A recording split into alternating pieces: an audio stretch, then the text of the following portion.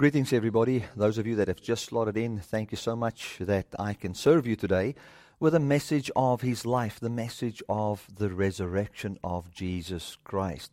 Let us just thank the Lord for this service. Father, I want to thank you that we can be here today.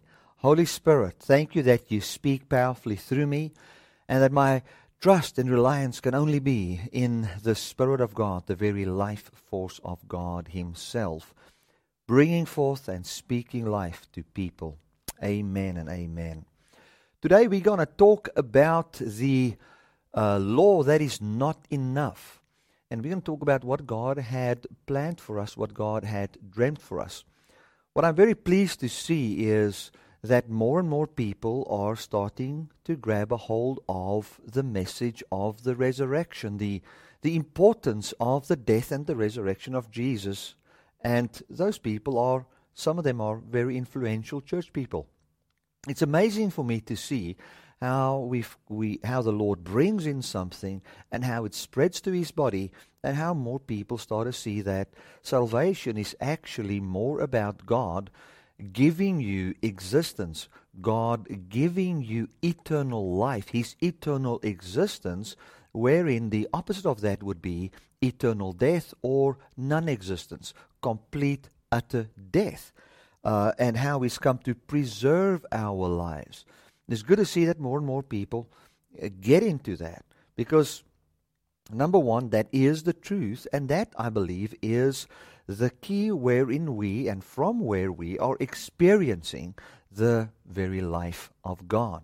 Now, for those of you that did partake in our communion service, you will remember that I read from Acts 13, and I'm going to just quickly recap on that, and that will be a wonderful foundation springboard from where we're going to speak about the salvation of man's essence, or of man's very being.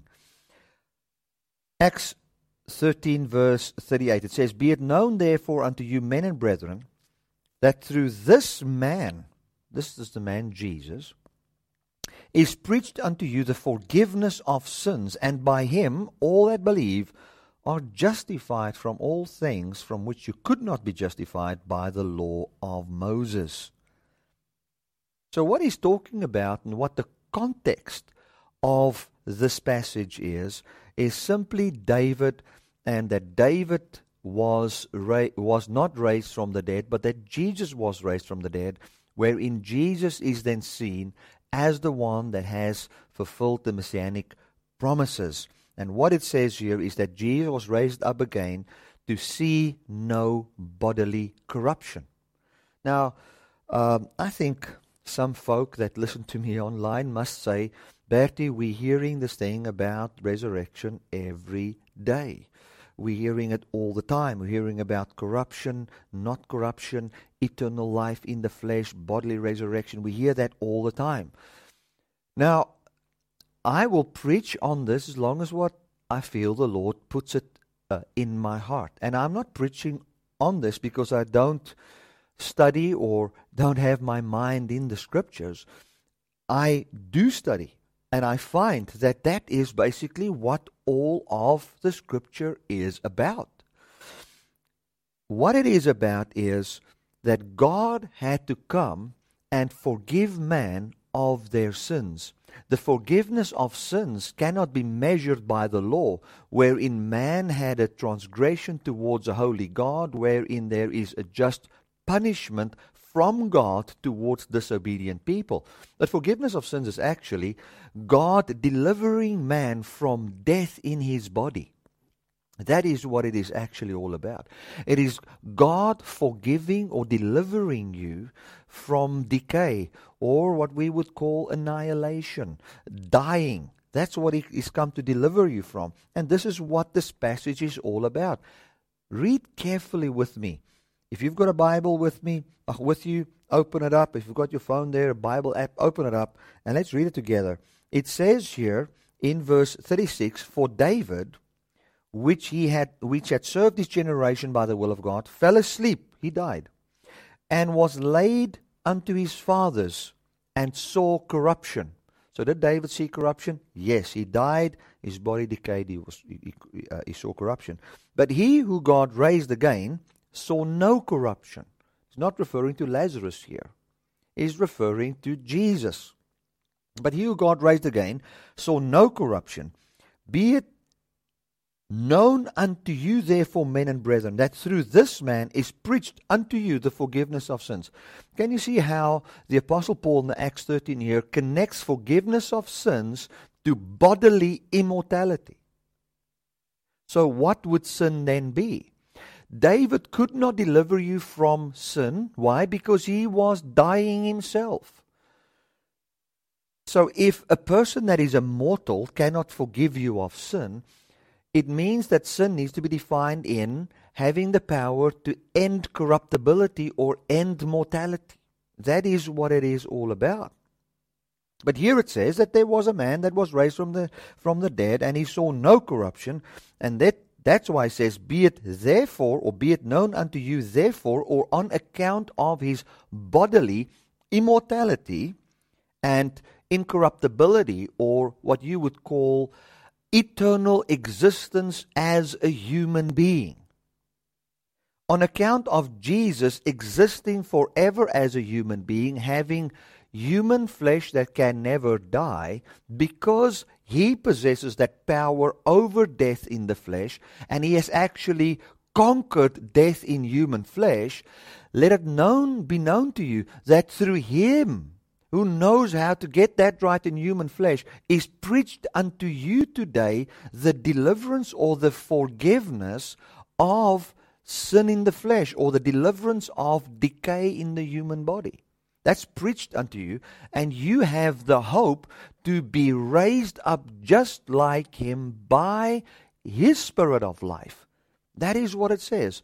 And then the signs of this eternal life will already now show in you, which is things like kindness, peace, freedom, deliverance, ending of addictions, just the fruit of the Spirit, basically.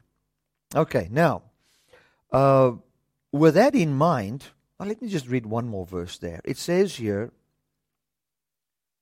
and by him, all that believe what? Believe that Jesus was raised, and you will have resurrection as well. They are justified from all things from which you could not be justified by the law of Moses, meaning that we have no need of the law of Moses. We don't have to try and follow laws to be successful in this world. We don't have to try and follow laws to have life. We don't have to try and follow laws to have kindness and peace and have compassion that is born from God in our hearts. It is a effortless life as pertaining to the effort that we have to put in, connected to Adam's sweating of the brow, wherein he will till the ground until he returns to the dust that he came out of. Because we're not tilling the ground anymore. We're not tilling our mortality anymore to have life from it. We are now believing on the one that can give life, and therefore we're not tilling the ground anymore. That's why we're not having dust everywhere. Now that is that can be a little bit difficult for some of us to understand, but let me explain this. The more you live, the more you till the ground that you came from, means the more you try to live by your own flesh, the more fleshly it becomes around you. The more you see the fruit of the flesh around you.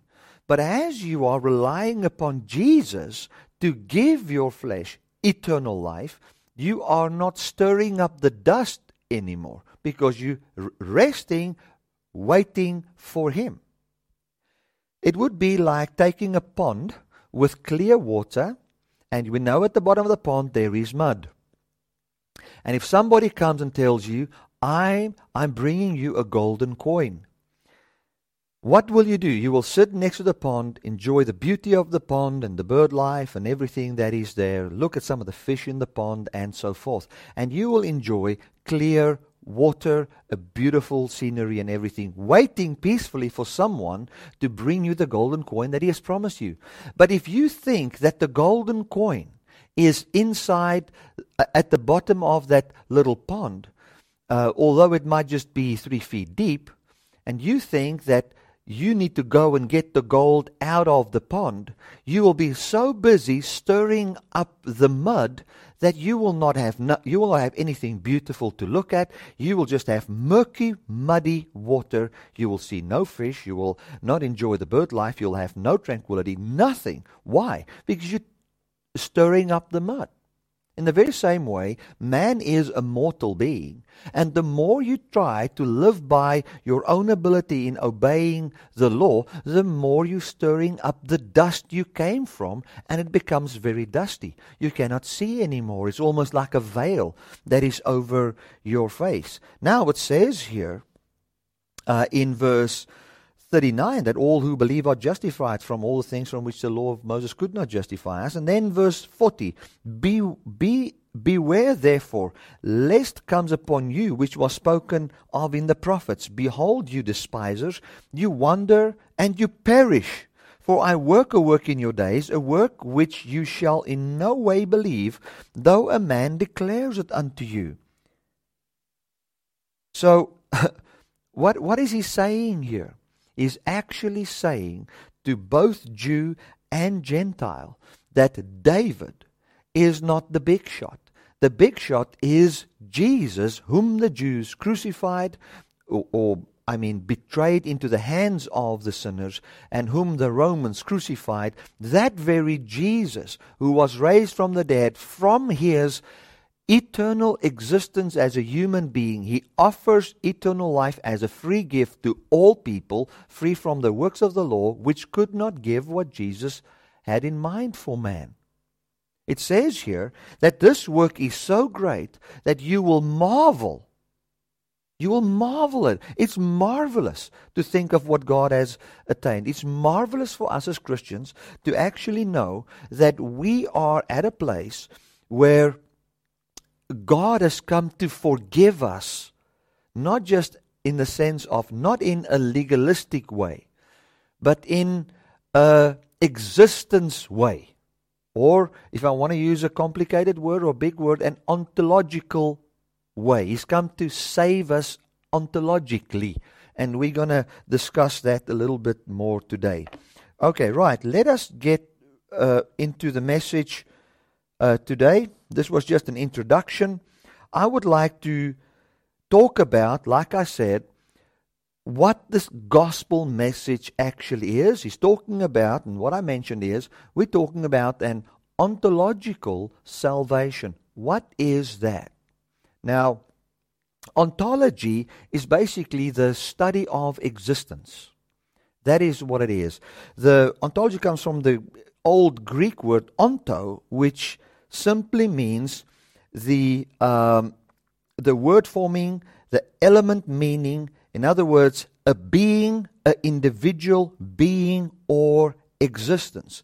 So if we say onto, and this is what it means existence, ontology would simply means the study or the explanation of existence. So when God made man, what did man become? Man became a human being. He became a living soul. Or in the Hebrew, I don't like the word living soul. It's a bad word in the light of today's Gnostic understanding of the gospel. We should simply say, and he became a living being. Afrikaans would be 'n lewende wese. So if you look at man becoming a living being and you study his being, what would you say is he? You would say he is dust that came alive. He is, and what we would today say ontologically about us, we would define ourselves as humans. That would be the right word. And if we look at the defining salvation ontologically, we have to come and see, how does God preserve the human being forever? So God comes, and I read a beautiful article on this, and people, you just need to understand, I don't share what article I read or what book I read, because should I do that, I might differ with 20 points on that man has. And then there's one thing that was nice which is in line with what I already used. But if I tell you what I read, then you're going to say, oh yeah, people are so much in categorizing folk. So that means you're of this group or you're of that group. No, I'm of no group. I just read the Bible and want to see what the truth is. But what this guy says, and this is so good, he says God has given us being. We became human beings. And then what he basically says is then God wants to give us well-being and then eternal being, which I don't agree with fully. I believe God has given us being and then gave us the promise of eternal being. And as we believe upon the promise of eternal being, we are experiencing well-being. That is how it works. That's why we can never, through well-being, attain eternal being. We need to first have eternal being. And from the promise of eternal life, God brings forth the fruit of the Spirit inside us. Glory to God. But I think it's beautiful for us to understand that God gave us being, existence. And He said to this being that exists, you can die.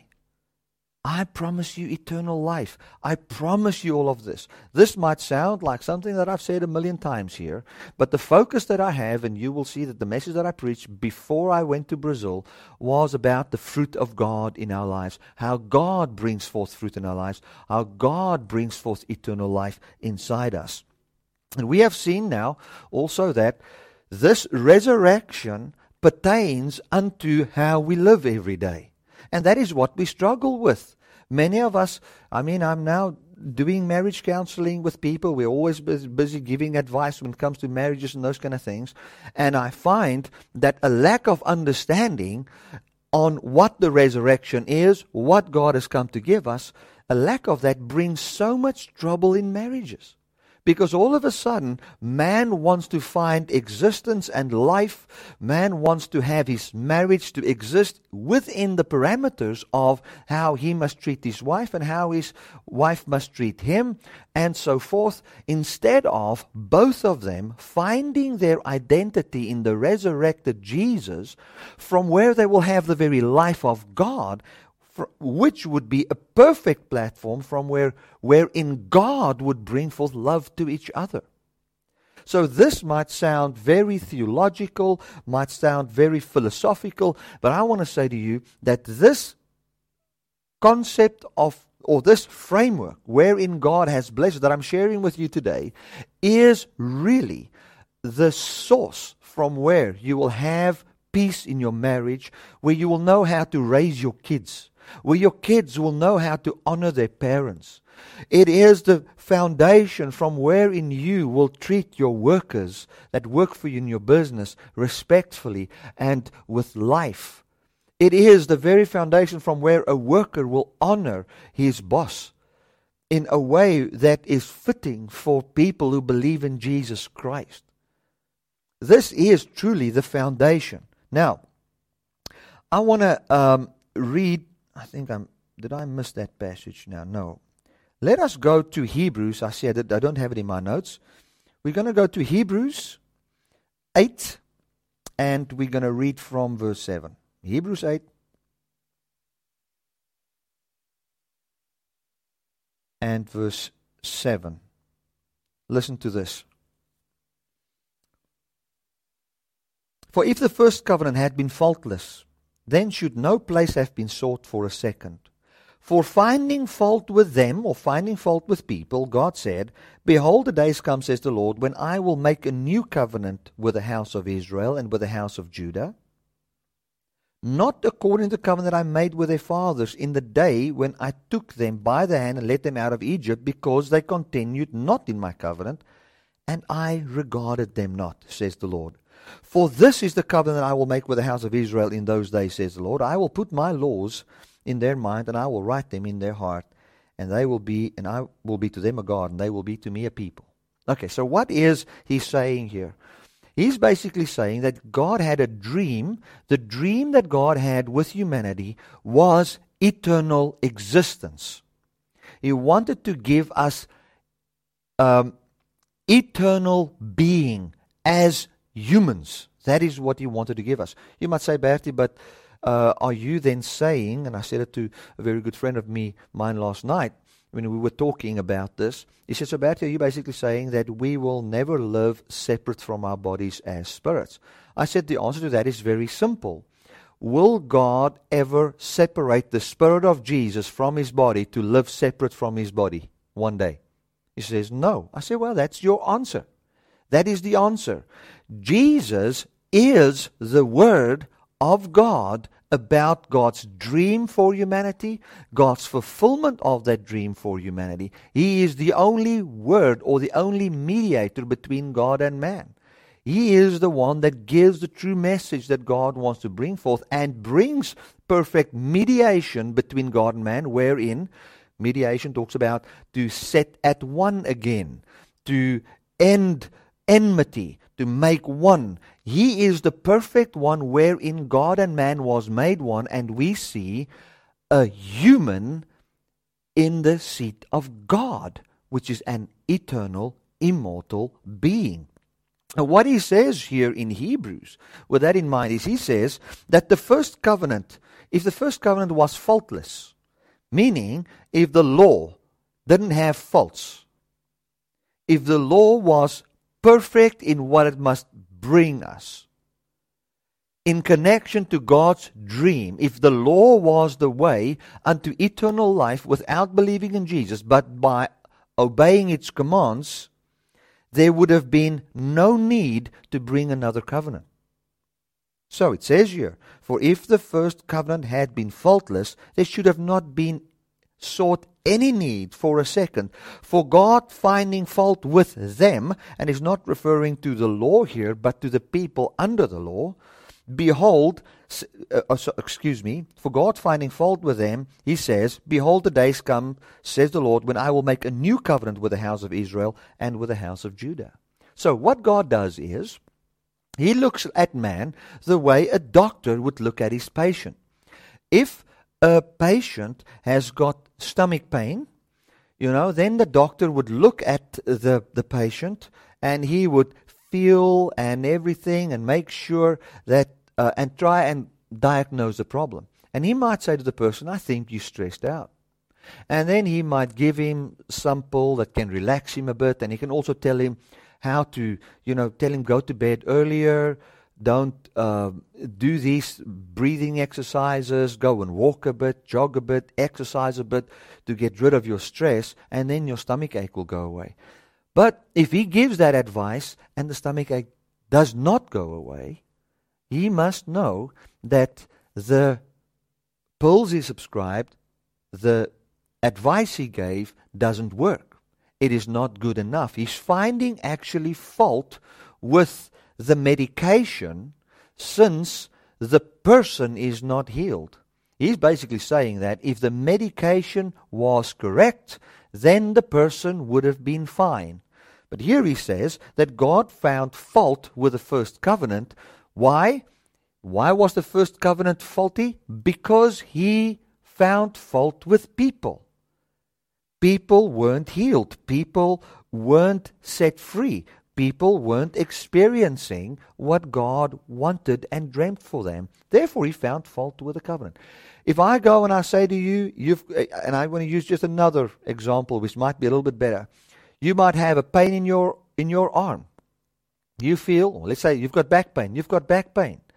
The doctor can say, listen, here's a pill that is a muscle relaxer, and it will relax your muscles, and it's going to really help you.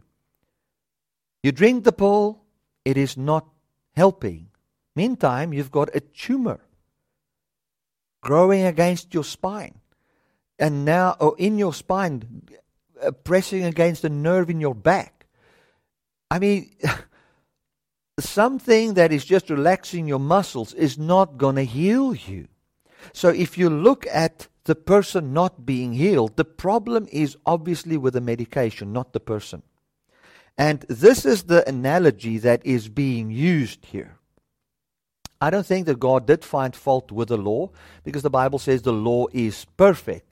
The law was perfect to bring man to the place wherein you know that only Jesus can save you. The law was also perfect for Jesus to look at, to know what he had to do and how to bring salvation forth for people. But the law is not the way, our obedience to commandments is not the way whereby we will have eternal life. The 10 Commandments cannot give you bodily immortality. It cannot save you from mortality inside the flesh, or death's sting, which is sin, inside the flesh. It cannot do that. It cannot set you free. That's why the scripture says, and God was finding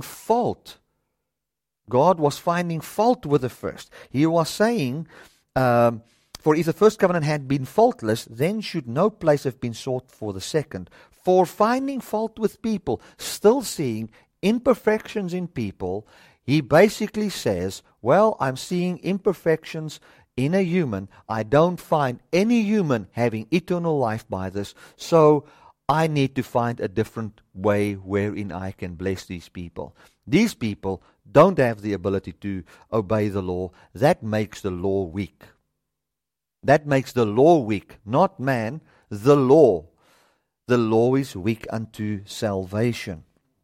It says here that he found fault with the people, and then he said, behold, the days come when I will make a new covenant. And then he says the new covenant is that he will write his law in our mind and in our heart. I like especially the part where he says he will write his law in our heart.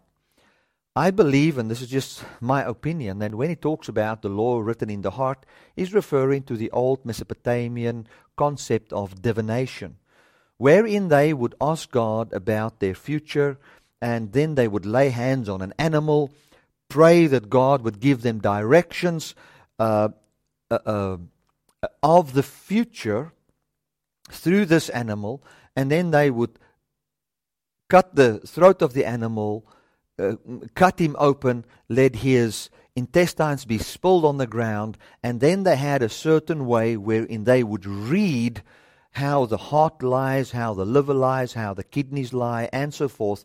And then they would believe that God, through that, would give them advice on the future.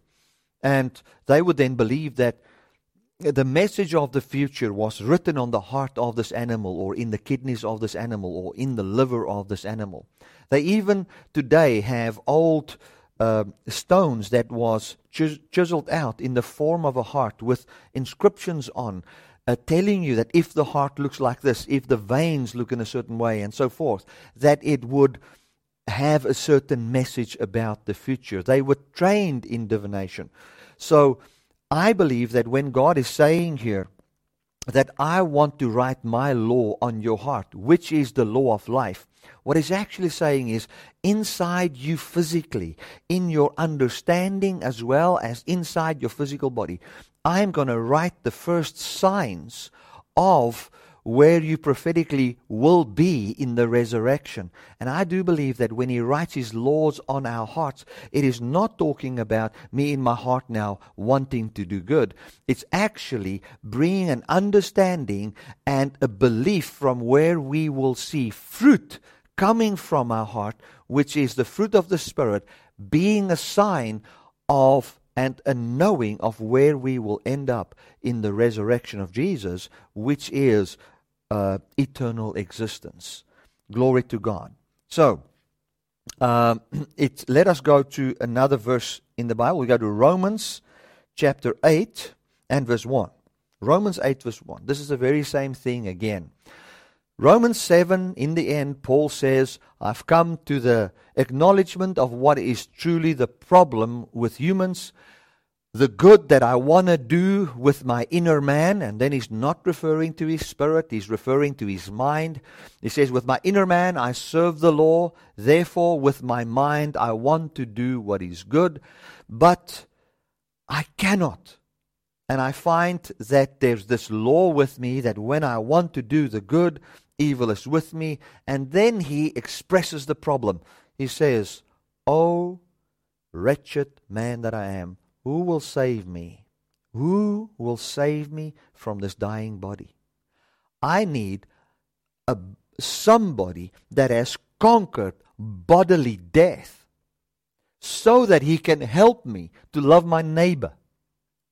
Because the problem here is I am moving, and this is what Paul was basically saying, and that's why it's called death. God has given existence, and from this existence, we, through His love towards us, can move into eternal existence. That's what ontology, onto means existence. So God has granted us existence. You'll remember, I've said many times in the messages that I don't like the word eternal life. I like the word eternal existence. Because that is what I believe the Scripture I don't want to say I believe. That is what the Scripture teaches. God gave us existence. He gave Adam existence. And He said to Adam, Adam, you can lose your existence because the stuff you made from is the dust of this earth. You don't have eternal existence inside yourself. But I promise you this. Let me love on you. Let my spirit be yours, and so forth. And I will bring you to this eternal existence. Adam didn't believe that. And he started to walk in the power of his own existence. And then he says, I need salvation from bodily death. That's what I need. I need somebody that can give eternal existence to my human body. That's what I need. Who can give it to me? And then Jesus, then he says in Romans chapter 8, I thank God through Jesus Christ. Then chapter 8 verse 1, therefore on account of Jesus' bodily resurrection from where we can have the forgiveness or the deliverance of death in the flesh, there is no condemnation to us anymore or slipping away into a place wherein there would be eternal death.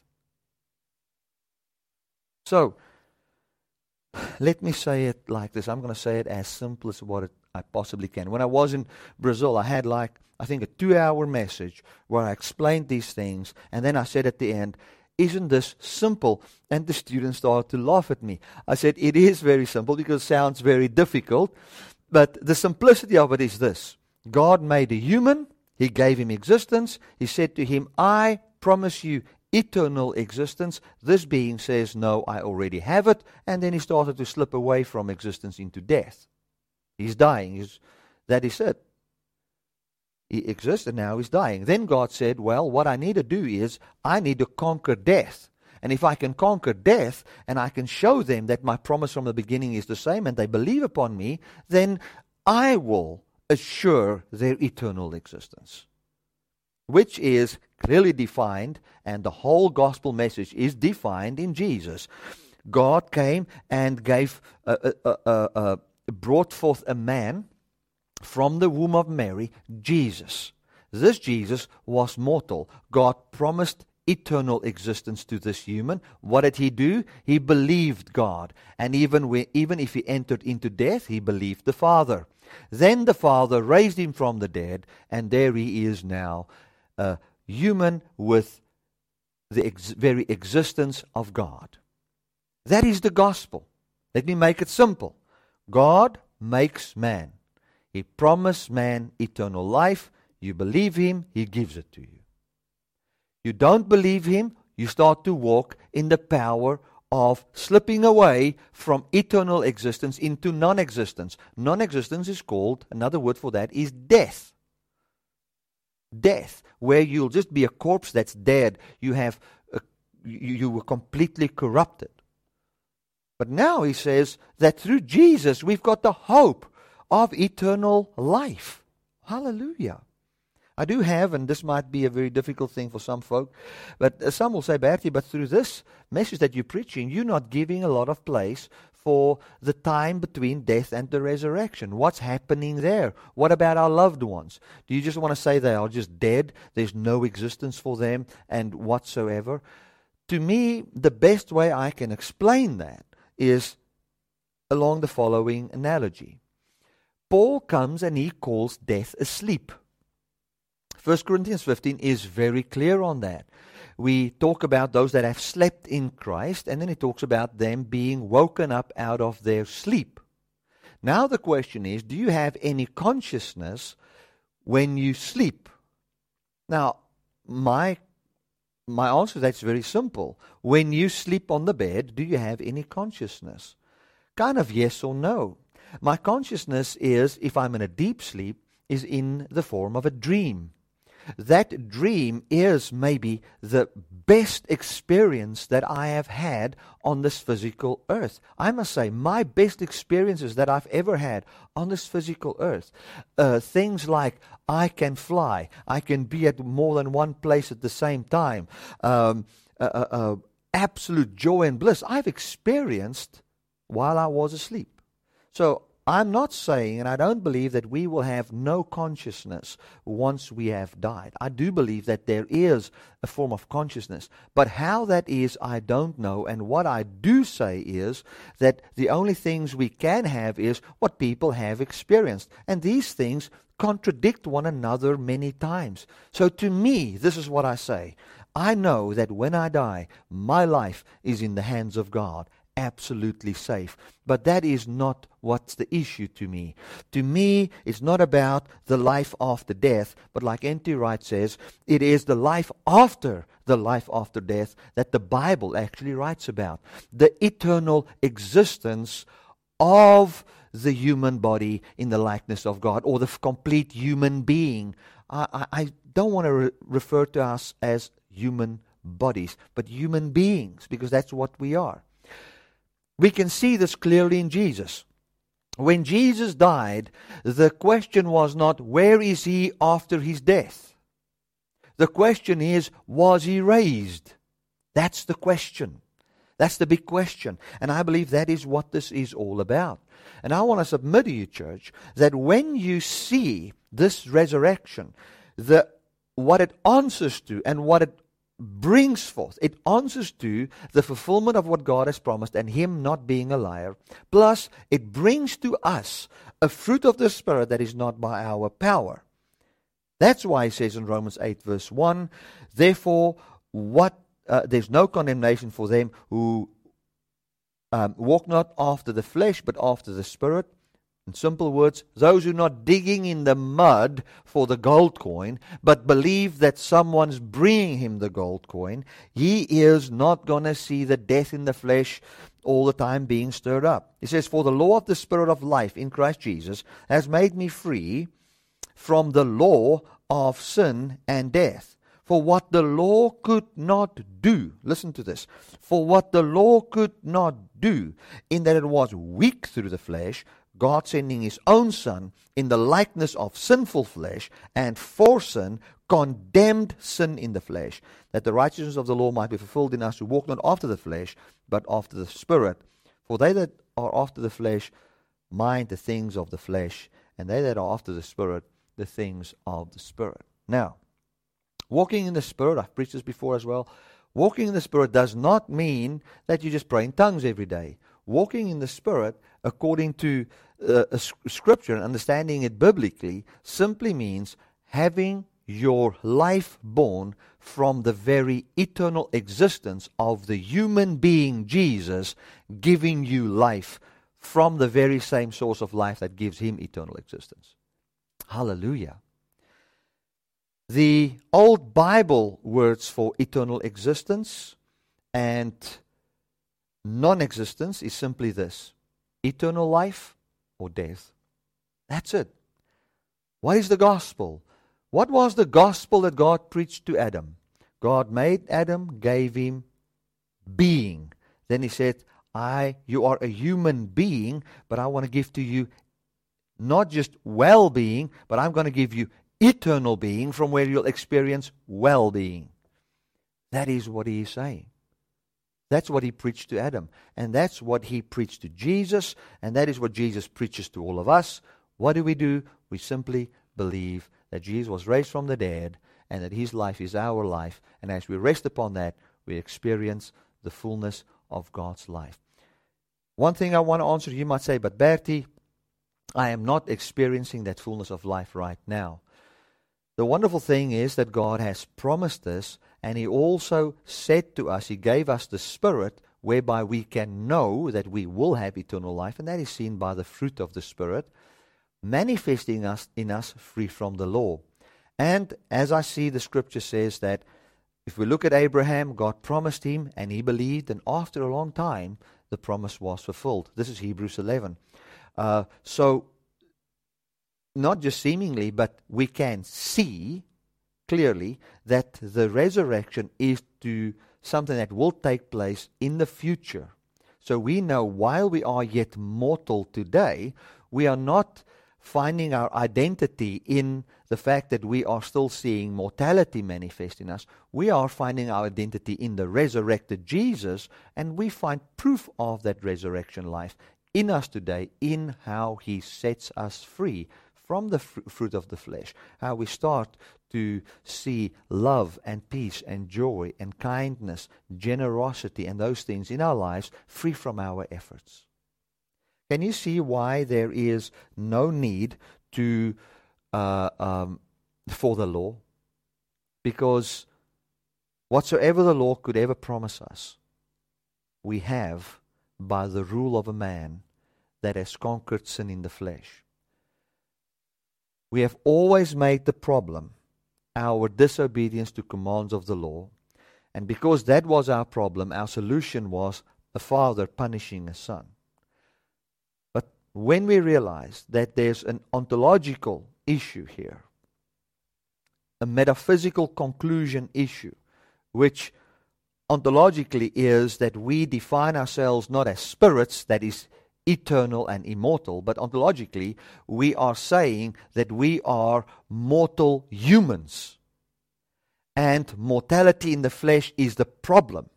That's why the solution in a bodily resurrection of Jesus makes sense, and that's why we cannot have forgiveness of mortality or deliverance from mortality without a resurrection. I hope you can see how the gospel actually makes sense should you define the very being of a human as simply a human being, and not some Gnostic, Socratic kind of a way where we define ourselves as more than human. God does have the ability to bring forth a spiritual body, which is exactly the same body as what Jesus has in all of us. Let us just believe Him. Glory to God. My challenge to you is this: go home. Some of you are home. Some might watch this on the road or whatever. Get to a quiet place.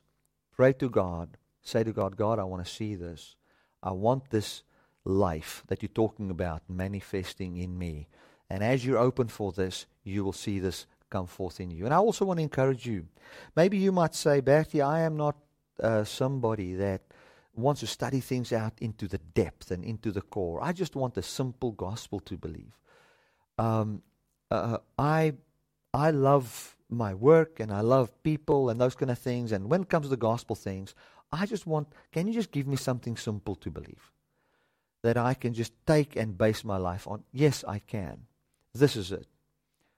God promises you eternal life, physical eternal life as a human. The problem with man is that he's dying. Jesus was raised from the dead, and He is now God in human, or if you want to say it this way, the God over humanity, ruling with His life over us. And as you believe in this resurrected Jesus, you just say, Lord, I believe that you are bodily raised and the fullness of your life comes to me bodily. I am not a spirit, a soul, and a body. I'm not one of these three. I'm a human. And I believe that you've come to save humans. I see a human raised from the dead, and that resurrected human can solve the problem of my humanity, which is mortality. I believe that I will also have eternal life because of you. That's it. Very simple. I am a human. This human has got a problem. He's losing existence. But there is now a human that is sealed to exist forever. And He is now Lord over me. I believe you are raised and that I will have eternal life like you. Amen. That's the short, powerful, full, comprehensive version of what the gospel is. Glory to God. Thank you so much for watching this, and then we will speak again next week. God bless.